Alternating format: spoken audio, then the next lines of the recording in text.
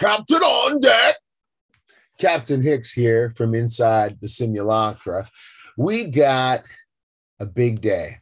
This is premiere day of what? I feel it. I feel it. You know, I used to be that guy that would camp out early, and I would lock down a spot, and I'd bring a couple cocktails with a cooler, and I'd bring some dice, and we'd play some dice, and we just I'd bring a Star Wars book and read the last page to people and spoil it for them. But I would just do all kinds of funny, weird things, and then I would do some saber fights with kids. So premiere day for Star Wars, big deal. Especially when Phantom Menace came out. We had a really good time for that one. So Kenobi coming out is like a premiere day, and we got to celebrate. Star Wars is sacred in my home. Star Wars is, one of those visceral memories as a child, going out in 77 and standing in line and going and seeing it in the big screen. Coronet Theater in San Francisco it was one of those grand theaters, and I had an aunt that worked at a theater, and she let us in. So that summer I saw Star Wars almost every single day. I saw Star Wars like 50 times. So Star Wars, I'm basically a Jedi. I'd call myself like a demi Jedi. I'm like a borderline Jedi. I'm probably kind of like the Jedi of episode 2 of Kenobi. But so my expectations are quite high, and they should be. Lucas raised them to the change cinema, change science fiction, use the Joseph Campbell story arc, and you really, there's magic in Star Wars. I like Star Trek, but I love Star Wars. So I'm that guy. And so Kenobi, I had a lot of expectations, as I said in the prologue. I set the table so that I'm expecting, it's that kind of meal where I'm sitting down and I'm expecting a nice steak, baked potato, maybe a little wedge salad, just the full steakhouse experience. That's my expectations when I sit down for any premiere of Star Wars. And that's why I always do an epilogue. See, I do a prologue, I do a review, and I do an epilogue. That's my model. Because right now I'm still in that glow after the film and after the series.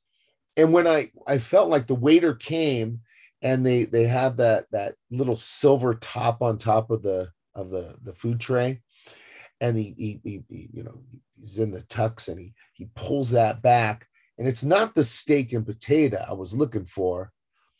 It's a turkey sandwich. Now, I like turkey sandwiches. I like a good sourdough roll on a turkey sandwich with the turkey sandwich. But when I'm sitting down for the steak meal and I get a turkey sandwich, I'm not as happy as I am like at lunchtime. It's just, it doesn't feel right. And that was kind of Kenobi for me. I liked Kenobi. Don't get me wrong, but there were some elements of it I didn't like. And let's just say overall, I liked it. I'm going to give it a solid C+, maybe a B, because I liked how it opened. I loved the summary, and I liked how it went into Order 66 and the troopers trying to take down all the Jedis and the younglings being protected. I wanted Gorgu Baby Yoda. I wanted that reveal in that scene, but I think they're waiting because we need to know who saved Gorgu. That's important for the Mandalorian. So they'll do that in the Mandalorian. And then we went to Tatooine, and we see that they're looking for Jedi, and come to a bar, and they establish they start establishing the Inquisitors. Now, one thing I'm looking for when I sit down for this fine, 7-course meal, when I got a turkey sandwich, when I sit down, I'm looking for creativity. I'm looking for something that I haven't written in my mind already, because I already know the start point and the end point of this story. So I can kind of fill in the blanks a little bit mentally. And if they can't do better than that visually and with surprises and twists and turns, then I'm going to be a little disappointed. And the creativity of the Inquisitors, seeing them in live action is cool, but we kind of know about the Inquisitors. That's all over the expanded universe now. So, but Rupert Friend, really scary looking Inquisitor.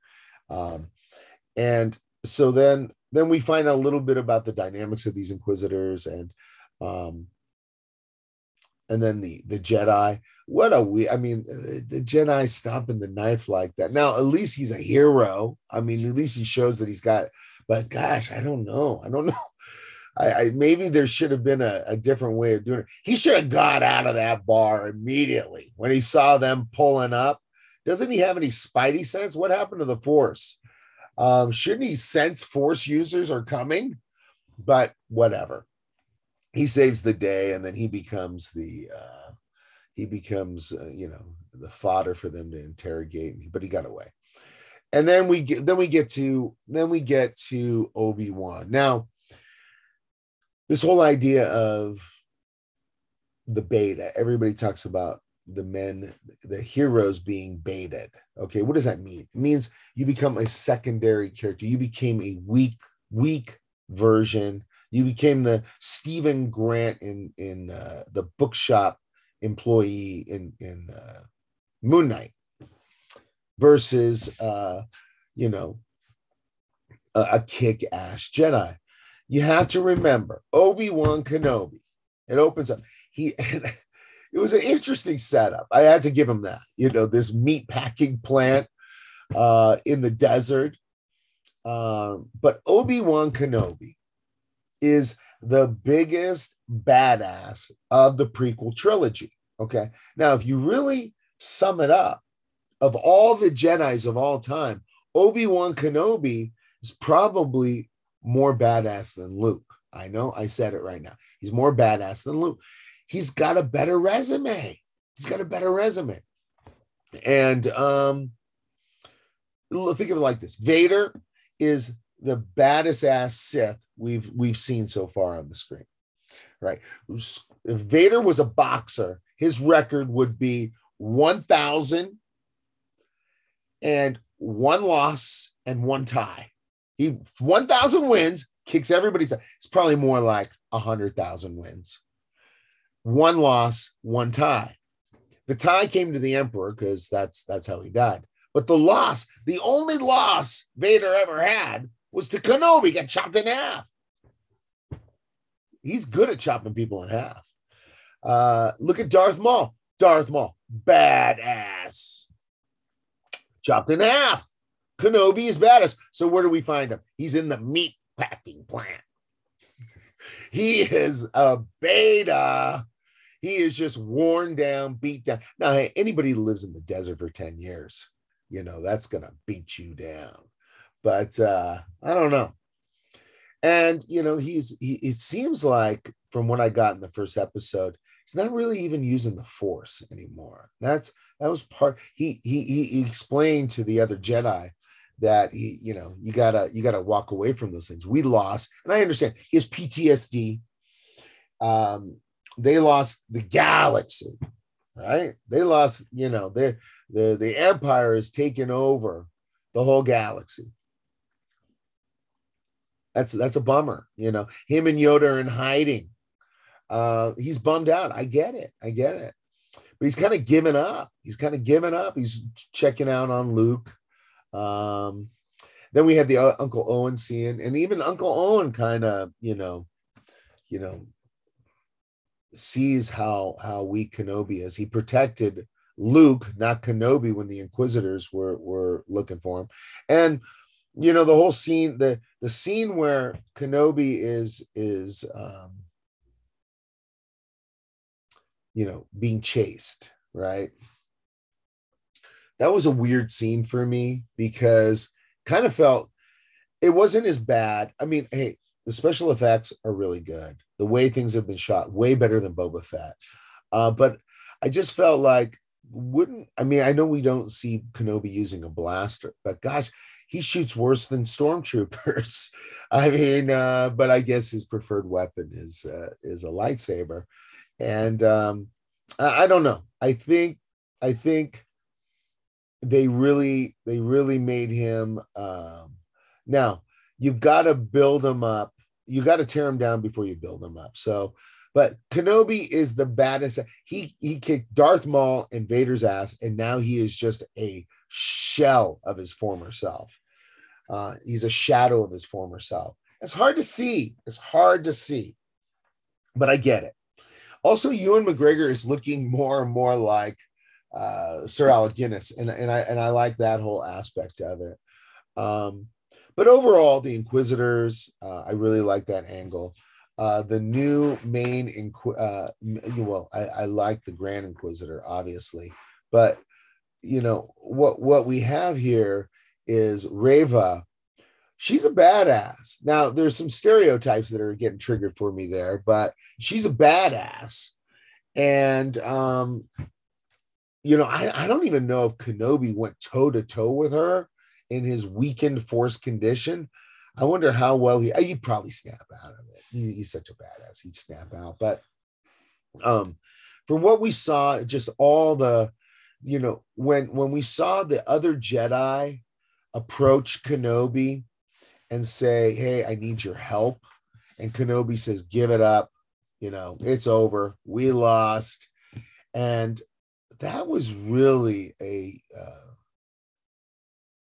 moment where you got to just pause and say, whoa, they really took the character there. He's got no heroism left in him.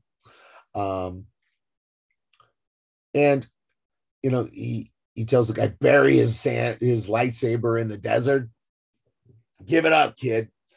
So that's where we got to he's just totally broken down. It's like somebody that's been in Guantanamo Bay and having to deal with these advanced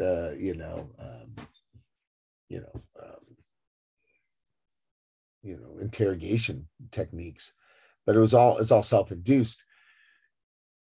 The rebellion, the rebelliousness of Obi-Wan. The only rebellious act he did was taking a little extra meat from the meat packing plant. So, a friend of mine told me he hated the meat packing plant.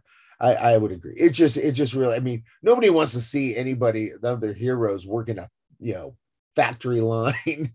That's just hard. So they baited. So I'm going to give that a double woke check. Okay.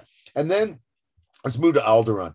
Alderaan was really cool. I had to explain to my wife that, how beautiful all that was and how Grand Moff Tarkin, just took that out right in front of Leia, the older version of Leia. To see Alderaan all of wonder and splendor, that was just wonderful. I love the world building in Star Wars and how expansive it is. And I really like seeing Leia, young Leia, and all the dynamics, right? Because she's adopted, and I kind of liked some of that. And but that droid she has, I hate it when they have droids that have more advanced technology than what they showed in Episode 4, New Hope, because it doesn't make sense. Why would they have not? You don't have to have all these. In the sequel trilogy, they have BB-8. That's more advanced technology. That makes sense. But why would you have a more advanced drone robot when all we had was 3PO and R2-D2? That in the timeline is after. That bothers me. Come on, do your homework, Dark Kathleen crew. And we also have,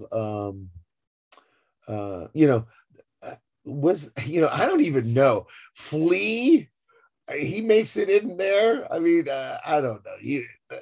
Sometimes the stunt casting works, sometimes it doesn't. I don't know. I didn't believe Flea and his crew really could even catch a 10-year-old. I thought he was just bad. I don't know. Didn't work for me.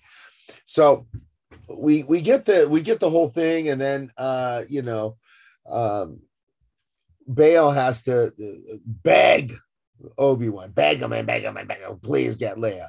You're looking after Luke, but Leia's missing. You got, and he just has to be just pulled, and finally we get into it. So, but overall, episode 1, again, it's a turkey sandwich. I like a turkey sandwich, but when they baited him, and we could see that the strongest character is Reva so far, and then we got but then we got Leia in there, and we got some Tatooine, and we had some moments. The first episode worked for me. The first episode reminded me of the sequel trilogy, the first scenes with Rey on Tatooine.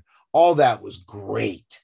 It really, the first like 15 minutes of Force Awakens is probably the only thing I would ever watch again. And that stuff was really good. So then second episode, we have moved, and we're on Dayu, right? And we've moved to Dayu. Leia's kidnapped. He's got to go rescue her. He gets on that ship. What if Bail Organa went all the way to Tatooine? Couldn't he given Obi-Wan a ride, to Dayu? I mean, that didn't make sense to me. Couldn't Obi-Wan just say shotgun? Okay, but we're there. We're on Dayu. The beginning scenes on Dayu were awesome. Great matte paintings. I thought it was this really cool cross. Looked kind of like Blade Runner meets Coruscant. It was really cool. And then he's looked. Now again, I was worried about it, and my fears were justified, because part of my turkey sandwich in those first 2 episodes, first episode was a little bit better, but the average of the 2 was a turkey sandwich. And the scenes, okay, the scenes with Kamali, okay, that was just ridiculous with the magnets, and I mean, I don't know. It just didn't work for me. I think they were trying to be funny, but it didn't work. It wasn't funny. The character was kind of up and down, didn't really make sense. He's a bad guy, he's a good guy, he's a bad guy, he's a good guy. That didn't work for me at all. Also, when he finally got Leia, right? And they're starting to get to know each other. And then she sees that feed showing that he's wanted, and she's so smart, right? She's so smart in all of her interactions with her cousin and her parents, and she's acting like a 25-year-old, a smart 25, not one of these weenie 25-year-olds, but a real wise little girl. And she can't figure out that that's the Empire trying to capture the person trying to rescue her. And I felt like the Leia stuff was something I didn't, that was creative. That was clever that they added in Leia, that had that whole element to the storyline. But it was kind of like, how like a friend of yours has just had a baby, and they give you the baby looks so cute, and you hold the baby, and then the baby starts crying. And then all of a sudden, all the cuteness is gone. And you just say, okay, you want to give the baby back to the mother. That's how I felt about the Princess Leia episode. It's like, oh, this is great. We got Leia in there. And then after a while, you're just like, you want to give it let's get off Leia. Let's give it back to the mother. It felt a lot like the Bad Batch, where we had Omega, and there was a certain point where Omega was cute, and then she wasn't, and then she was so annoying. It's like, can we just cut Omega out? Because I like the rest of these guys in the Bad Batch, and that's kind of where I got on Dayu with Leia. I got tired of Leia. Uh, the other thing that I thought was from it felt like they were in this like soundstage, and they were just using this middle part of a soundstage where at the beginning it looked so good, and then they were just like going over the exact same soundstage from different angles, different kind of shots, close-ups, and then quick shots, and it felt like they could have done a little bit more on the set design for me. It looked a little, it didn't look Lucas level. It was a little weak. It was like Richard Rodriguez level. It didn't look right.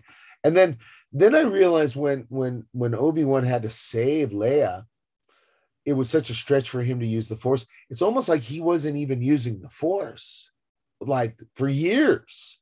Like he had so many cobwebs on that Force grip that it made me, it gave me another one of those beta moments, like they baited him again, and he finally is just, the atrophy is wearing off and all the rust is coming on, and he saved Leia, and then now he's back to being a Jedi. But overall, that second episode was a mess for me. I got annoyed by Leia a couple different times. I wanted to put her in timeout. Obi-Wan, and just the way he was walking, he's a wanted man, and you keep that hood on. You got to keep the hood on. You got to put a hood on the kid. You're wanted. Everybody there is gonna take you down. They're all getting paid. He knows the drill. So and then the Inquisitor moment. Now, if you were the Grand Inquisitor and you just told the third sister that, she is the least of you, and she's just a tub of shit, she's some shit on your shoe, and that she's got like rage problems, would you let your guard down around her? I mean, the Grand Inquisitor just gets taken out that easy. And don't these guys have their what's going on with the Force in the last couple of years? They don't have the spidey sense like they used to. I mean, would Vader allow that chick just to zap? Even Obi-Wan. I mean, you'd have your guards up. I'm ready to pop that saber to deflect that blow any moment. I just told her she's worse than the shit on my shoe. So I don't know. And I wanted to see more of the Grand Inquisitor, but I guess that's just part of this, where they're going on this. But she's supposedly a badass, and she's an evil badass. And there's probably more to her story, and we're going to find out all about that, because it's probably the Reva show, the Reva show, and we don't even know it. But so far, so good. Turkey sandwich. I give it a 7. It's not better than Mandalorian. It's not creative enough. It just hasn't been creative enough. I like the Leia stuff. I liked the Inquisitors, but we got to give credit. If we're gonna give it the Lucas, 5-star award, then it's got to be bringing high levels of creativity.